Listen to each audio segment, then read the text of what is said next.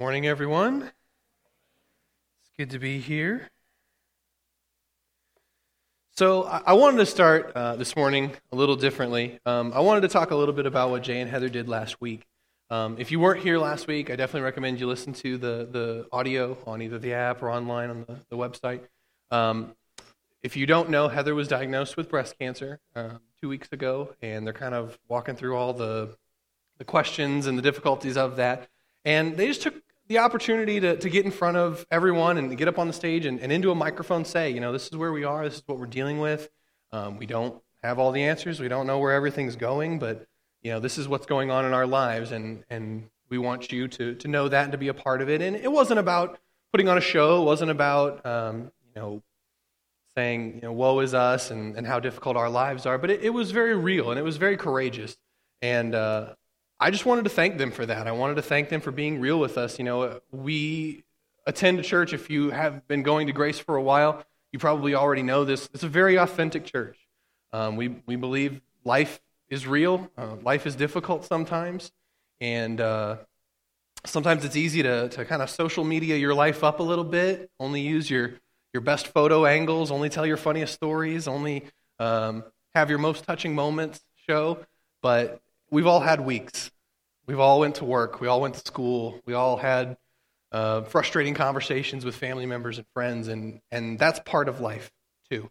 And I just thought it was very, real. I thought it was very authentic of them and very courageous of them. And I would just challenge you guys. Jay and Heather have poured into this church an unbelievable amount. They give without looking to see how much they have. They give first, and I just challenge this family, because that's what we are, to gather around them, to crowd around them. And if you feel like you should do something for them, do it. Shoot them a text, send them an email, pray for them, lift them up in all the prayer they can take. And I challenged Jay and Heather first service, if they need something, let us know, because we would be more than happy to step up. They've more than invested in us. We can pay back those dividends and lift them up in this time. So I just want to challenge you guys to do that. I really appreciated Jay and Heather doing that last week. I thought it was really awesome. So Jay called me this week, and we had the conversation about service and what it was going to entail. And it's always interesting. It's always funny. He tells me the normal stuff, hey, this is about how long you're going to speak. This is when I'm going to do this and that. I'll introduce you. You close in prayer, the normal stuff. And then we always get to the awkward part where he wants to say something, and he's not sure exactly how to say it. And I can already hear it coming. I already know what it's going to be, but he's got to say it. And he's like, I want to be honest with you, but I don't want to hurt your feelings. And I said, I don't offend easy. Just go ahead and say it. He's like, all right, I'm going to shoot straight with you. When you get there on Sunday, be clean shaven, have your hair done, dress sharp. And I love that. I love that for two reasons. One, Jay knows me. He's invested in my life enough. He knows that's who I am. He knows that he can speak into my life in that way, and I'll receive it without offense at all. But he knows me. He knows that sometimes I show up in church in jeans and a T-shirt, and that's a conscious choice. It's not a lazy thing. I mean, I am lazy, but it's not that. That's not the reason. The people that I have a heart for are people who would not be comfortable in a church service in the traditional, button-up, tie, that sort of thing. And if I can make myself a little more approachable to them by dressing more casually, I want to do that. I want to have that opportunity. So that's one of the reasons I love that. The other reason that I love that is that Jay takes this pulpit very seriously. He made the comment that this is not his show, this is God's show, and it certainly is, but he takes this position that he has in this church very seriously, very reverently.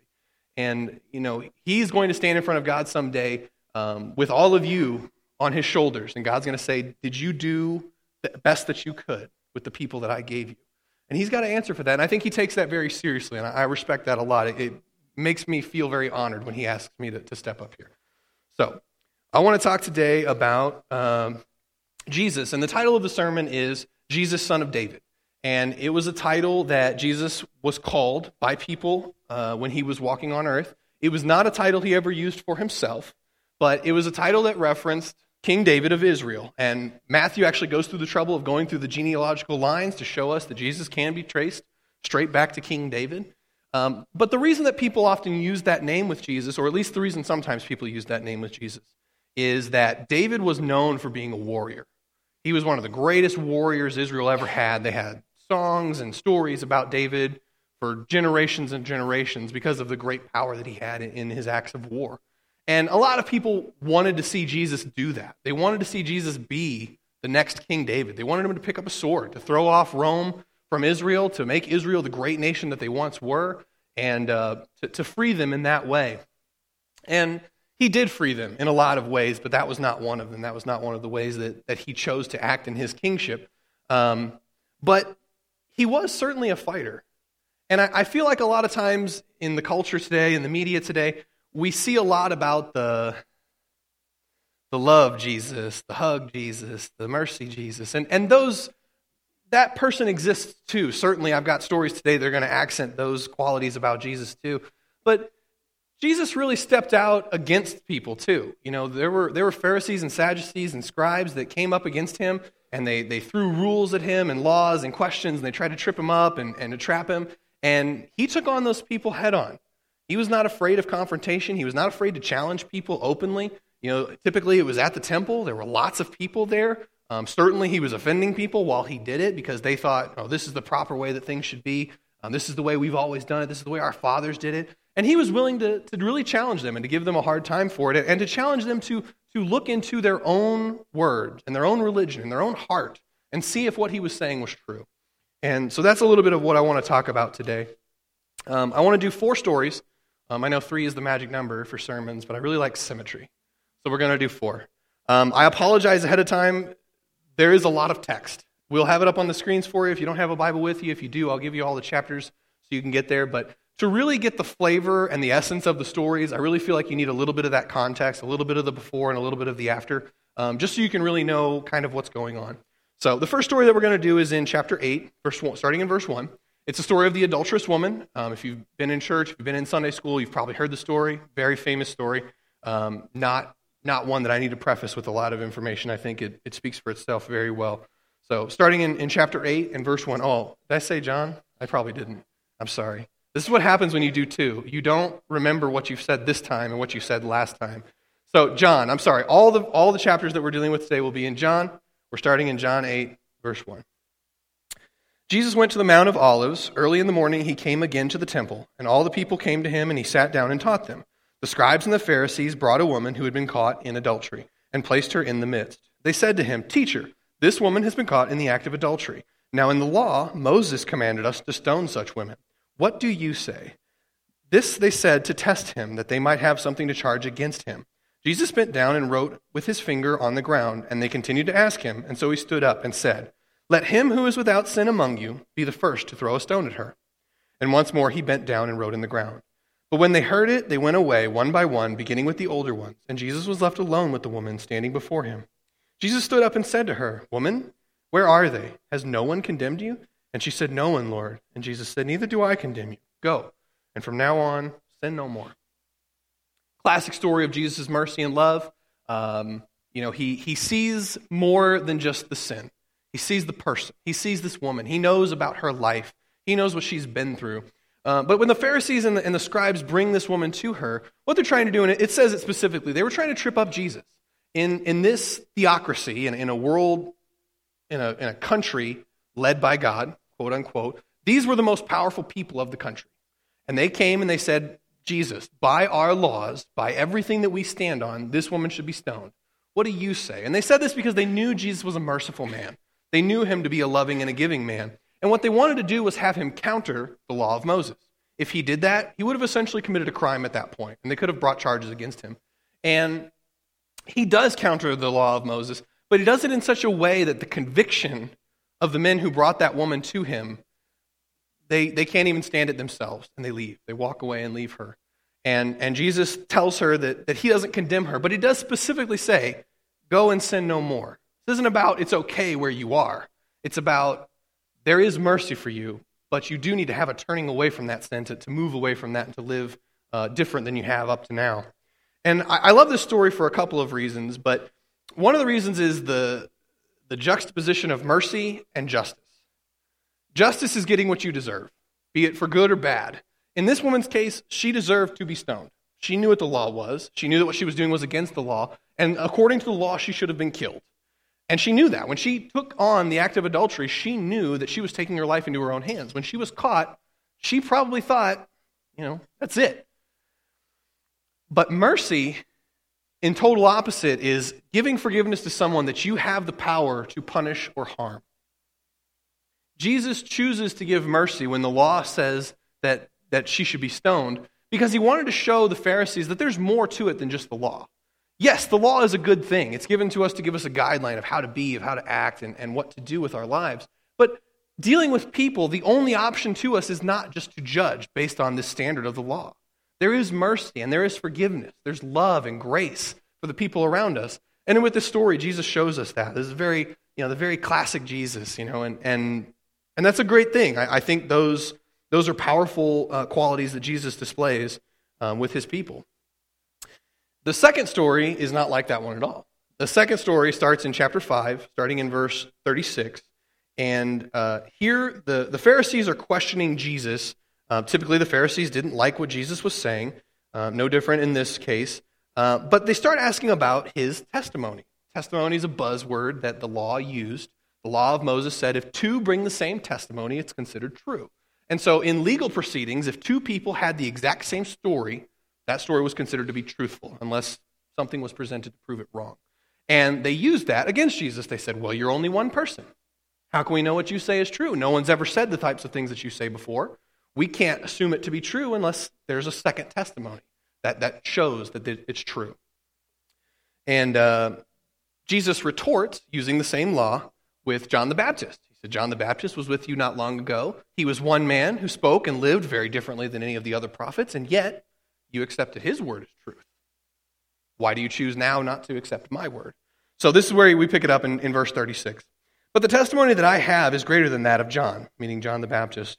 For the works that the Father has given to me to accomplish, the very works that I am doing, bear witness about me, that the Father has sent me, and the Father who sent me has himself borne witness about me. His voice you have never heard, his form you have never seen, and you do not have his word abiding in you. For you do not believe the one whom he sent. You search the Scriptures because you think that in them you have eternal life, and it is they that bear witness about me. Yet you refuse to come to me that you may truly have life. Very, very different. Like I said, these men, they base everything they do day in and day out on the law of Moses. For Jesus to say to them, you do not have the word abiding in you, was just a slap to the face of them.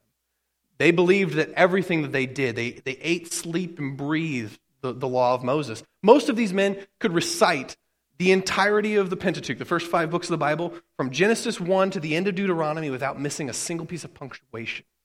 That's how fervent these people were on the law. And for God to say that the law is not in you was completely offensive to them. But when Jesus says this, he shows us that he's not a person interested in agreeing to disagree. He's not a person who's willing to say, oh, well, you have your truth and I have mine, and that's okay. No, he's a man who's willing to say, I know the truth. I know the Father. I know his word, and this is not it. This is not the correct exercising of his word. And these men believed that what they were doing was right, but what Jesus saw, and it's interesting, Jesus doesn't say anything nice in this to them, but he is speaking from a place of love, because what he sees is a generation of religious leaders that are leading a nation into imprisonment by the law. Everything about their lives was controlled by the law. Everything they did had to do with the law. And unless you were following the law to a perfect T, you were sinning trash. And they would throw you out of the temple for it. These men were using it to glorify themselves, not to glorify God. And that's what Jesus saw. He saw these men and the people that they led falling further and further into control by the law. They had it down to the very, very letter. Like, one of the rules was you can't work on the Sabbath. They set a weight for what carrying something was work. If it weighed more than this, it was considered work, and you were sinning. If it weighed less, then you were okay. It wasn't considered work. And that wasn't the purpose of the law. Jesus didn't want to see people brought into imprisonment by the word that God gave to Moses. He wanted to see people grow in God and be freed from their bondage and from their imprisonment. And what these men were doing is they were using it to further confine humanity with their personal rules and using it to glorify themselves. And while Jesus is speaking in love to these people, he doesn't pull any punches on it. He doesn't try to soften the blow at all to try to befriend them or to make the message a little more easy to digest. He serves them a cold slap of truth, like a cold splash of water first thing in the morning. It's not comfortable. It'll wake you up in a hurry, but it doesn't feel good. I think it's interesting sometimes where we learn lessons. I learned a very strong and powerful lesson that to this day still affects me in a very negative or unfortunate situation. And I think it's interesting how that happens sometimes in our lives. I studied under a pastor who later fell from his church because of sin. He got into a relationship with a young girl and just tore the church apart. It was very unfortunate. We saw families torn in half where some of them felt for the girl, some of them felt for the pastor. I lost a really good friend who sided with the pastor. And I said, "Are you out of your mind?" And he said, "Are you kidding me?" And we just saw, it was just a very, very unfortunate situation. But I studied under this man for a couple of years, and one of the things that we did in a discipleship class with a couple of other people was we wrote, it was called A Story of Me. And essentially you would take an attribute that you felt that you had, and you would explain in 2 or 3 paragraphs why you felt that that was true about you. I am honest. I am nice. I am a good friend. I am a good child. Whatever it may be, some attribute of yourself that you believe to be true. And the idea of it was to show why that was true about you, so that you could have some sort of proof of it. And the idea behind it, which I don't know whose idea it was, I wish I did. He also had a bad habit of taking good ideas and claiming them as his own. So I don't know whose idea it actually was, but the idea behind it was, if you know who you are, you will then by proxy know what you are not.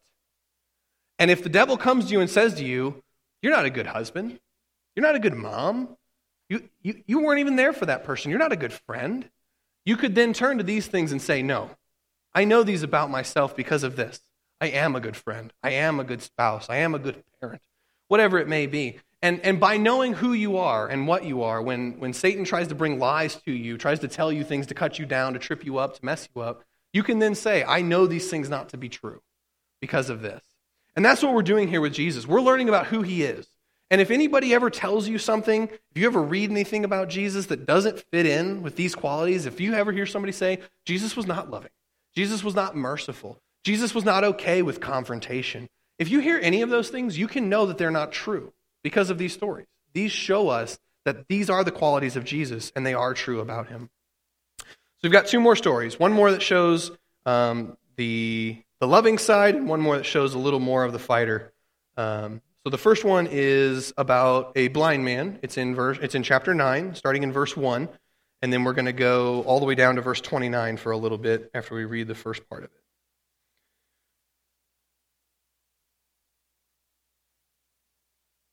Not a lot of setup needed for this one.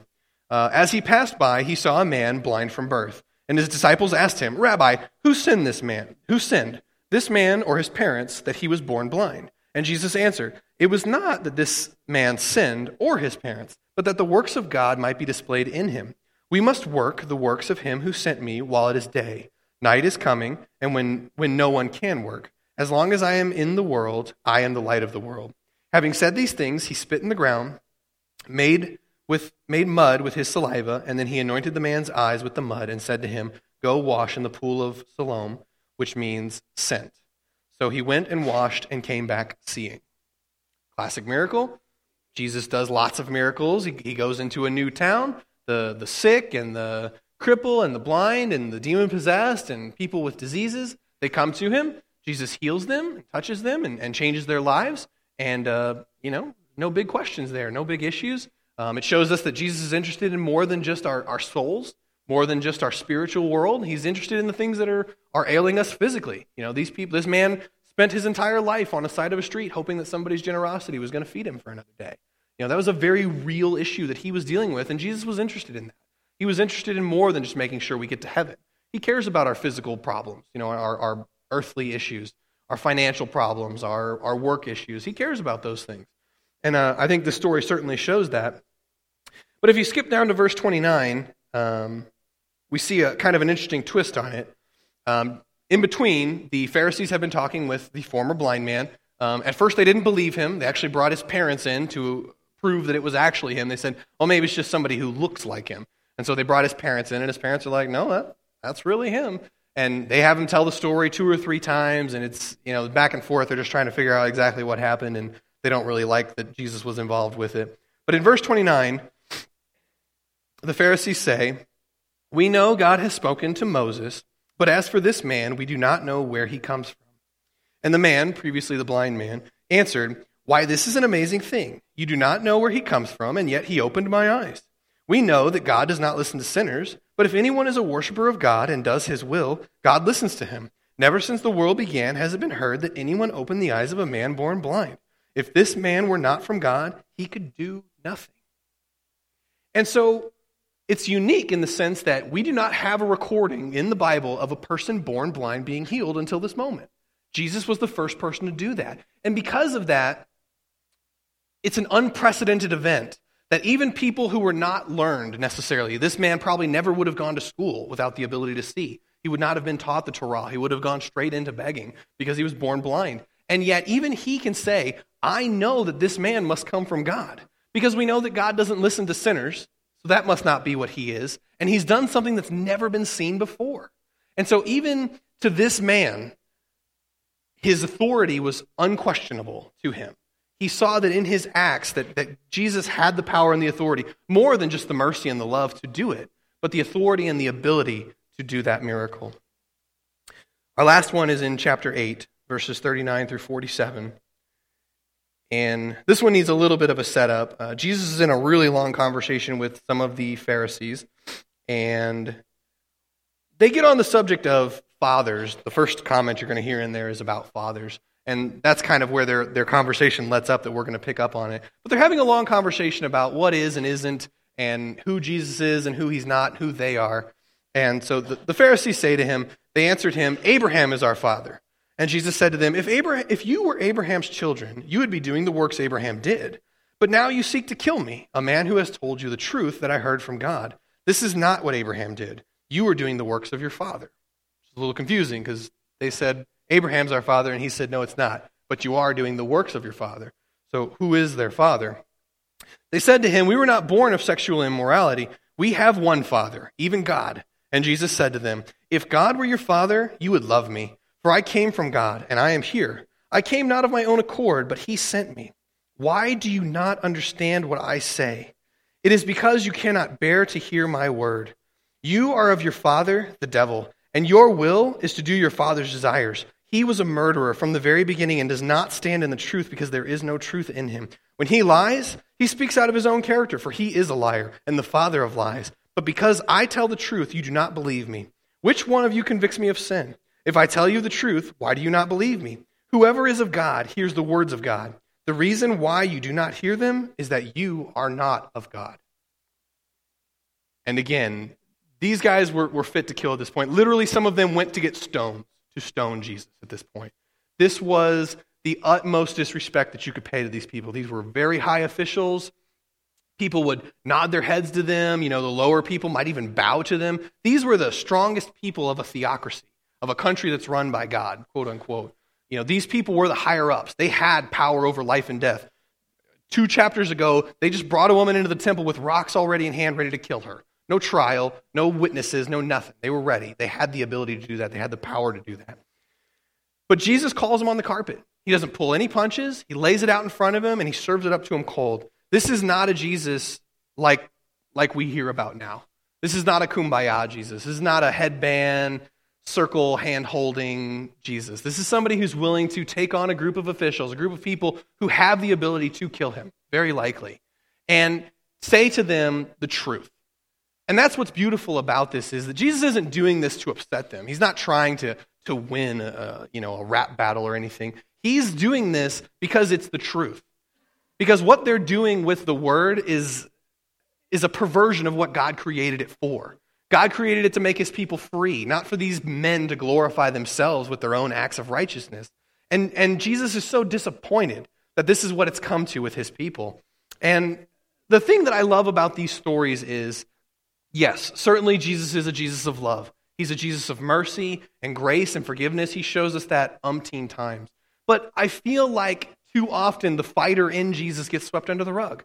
And we forget about the man who was willing to take on the most powerful people of his country in their own building and to call them on the carpet to the point that they don't have a response. Their only response is, maybe we should get rocks and kill this guy so nobody ever hears him say anything like this again. Because he's clearly too powerful for us. He clearly has too much authority. And the first thing I want to point out is what to do with this information is to understand that Jesus used all of these qualities powerfully for ministry. Ministry is not just about love, and it's not just about mercy. It certainly is. Certainly you can go and minister to people in that way. You can pray for them. You can serve food. You can help with distributing clothing, with coat drives. There are lots of very beautiful ways that you can help people in those ways. But certainly ministry can be a more confrontational experience. Look at the stories of Daniel versus Paul. On Daniel's side of things, there was a law passed by the king that said you couldn't pray to anybody for 30 days other than the king. Daniel's habit every day was 3 times a day to go into his upper room, he opened up his windows, and he knelt down and he prayed 3 times a day. And they did this to try to kill him.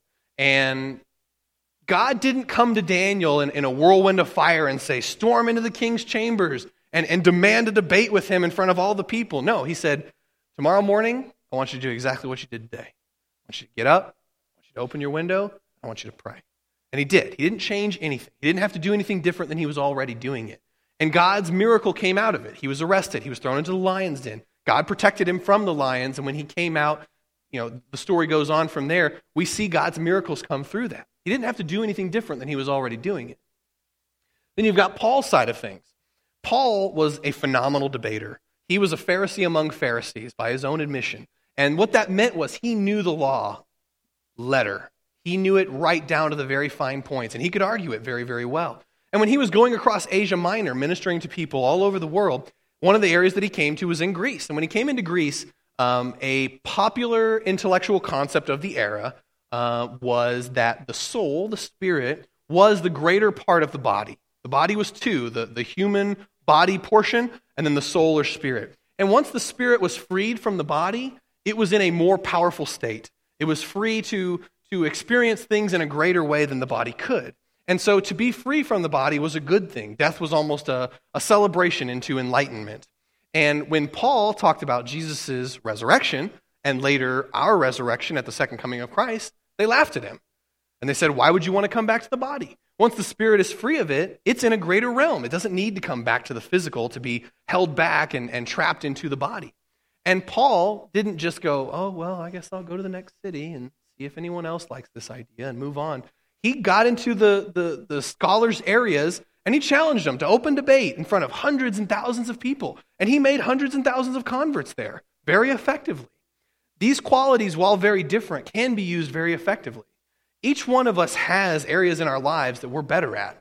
We have things that we're good at and things that we're not so good at, things that we enjoy and things that we're not so comfortable with. And that's okay. God made us all very different for reasons, and it's important to find those strengths in yourself and to play towards them. And there's an interesting book by a man named Tom Rath, and he has a book called Strength Finder. And there's actually a Strength Finder 2.0. I don't know what the difference is. I apologize. But the concept behind the book was there's a long questionnaire where you answer. You say, what would you do in this situation? A, B, C, or D.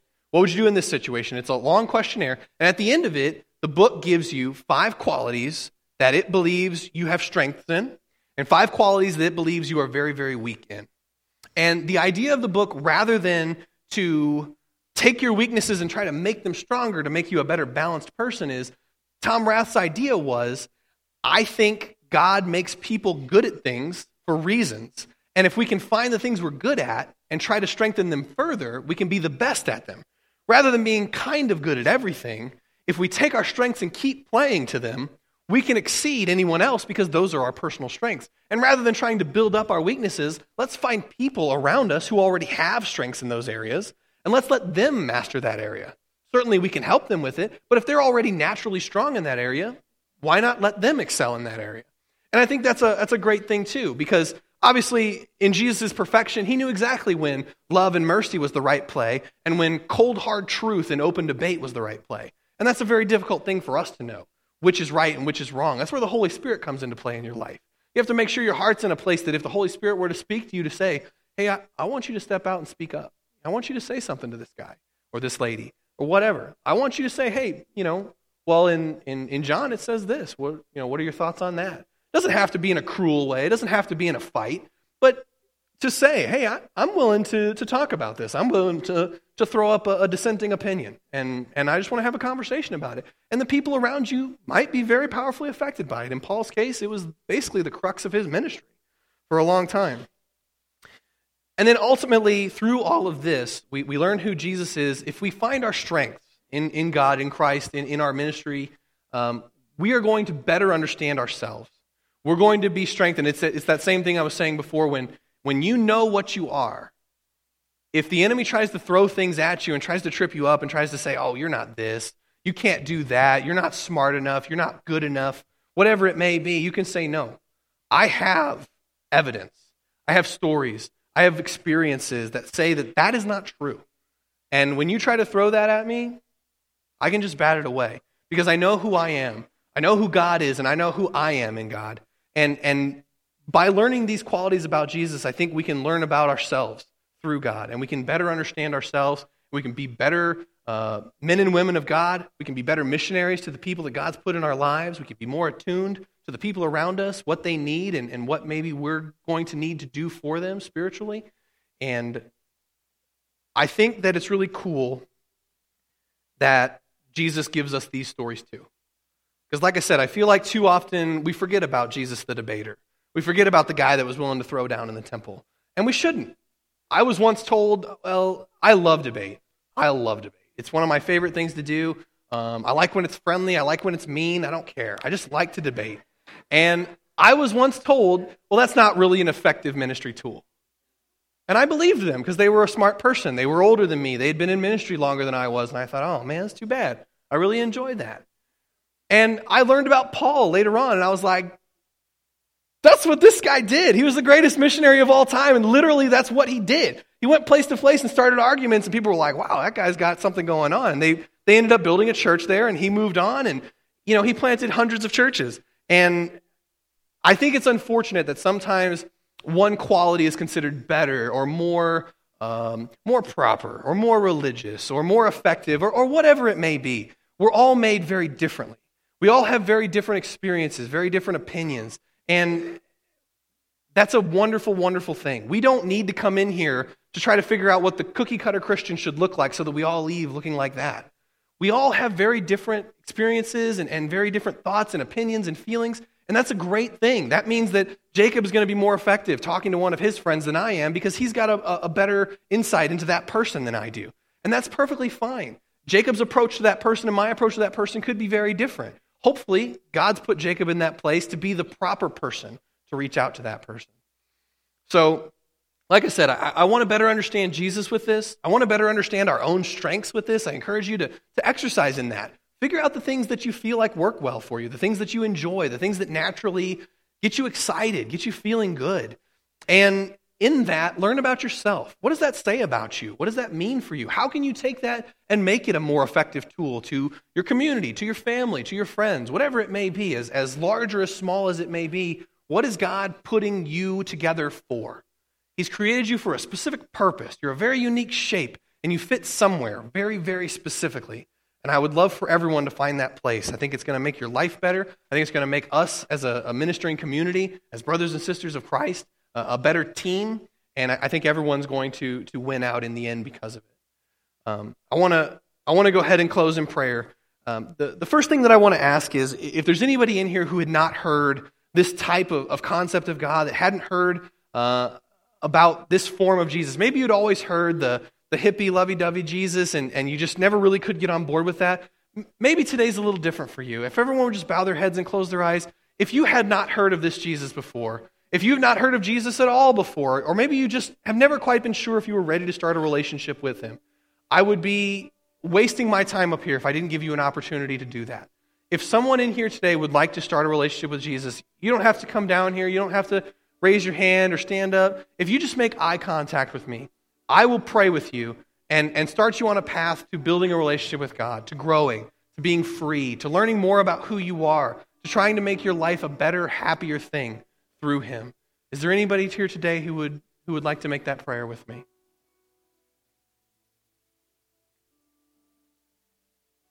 All right.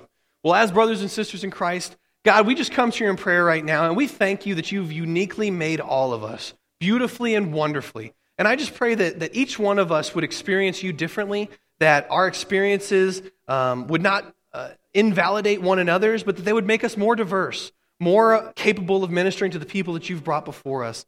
I just ask that you would give us strength, that you would give us courage, that you would make us real and authentic people, that when we leave here today, whatever we're going out to, whether it's family or friends, whether we've got school tomorrow morning or work or whatever it may be, God, that when you put us in our zones, Lord, we just pray that our hearts are in a place that they can hear from you, that if the Holy Spirit moves on us, we would have the courage to step out in faith.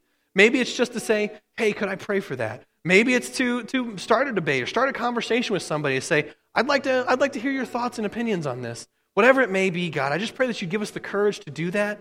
And I pray that through that we can learn more about ourselves, grow closer to you, and become just better, more well-rounded, happier Christians in you.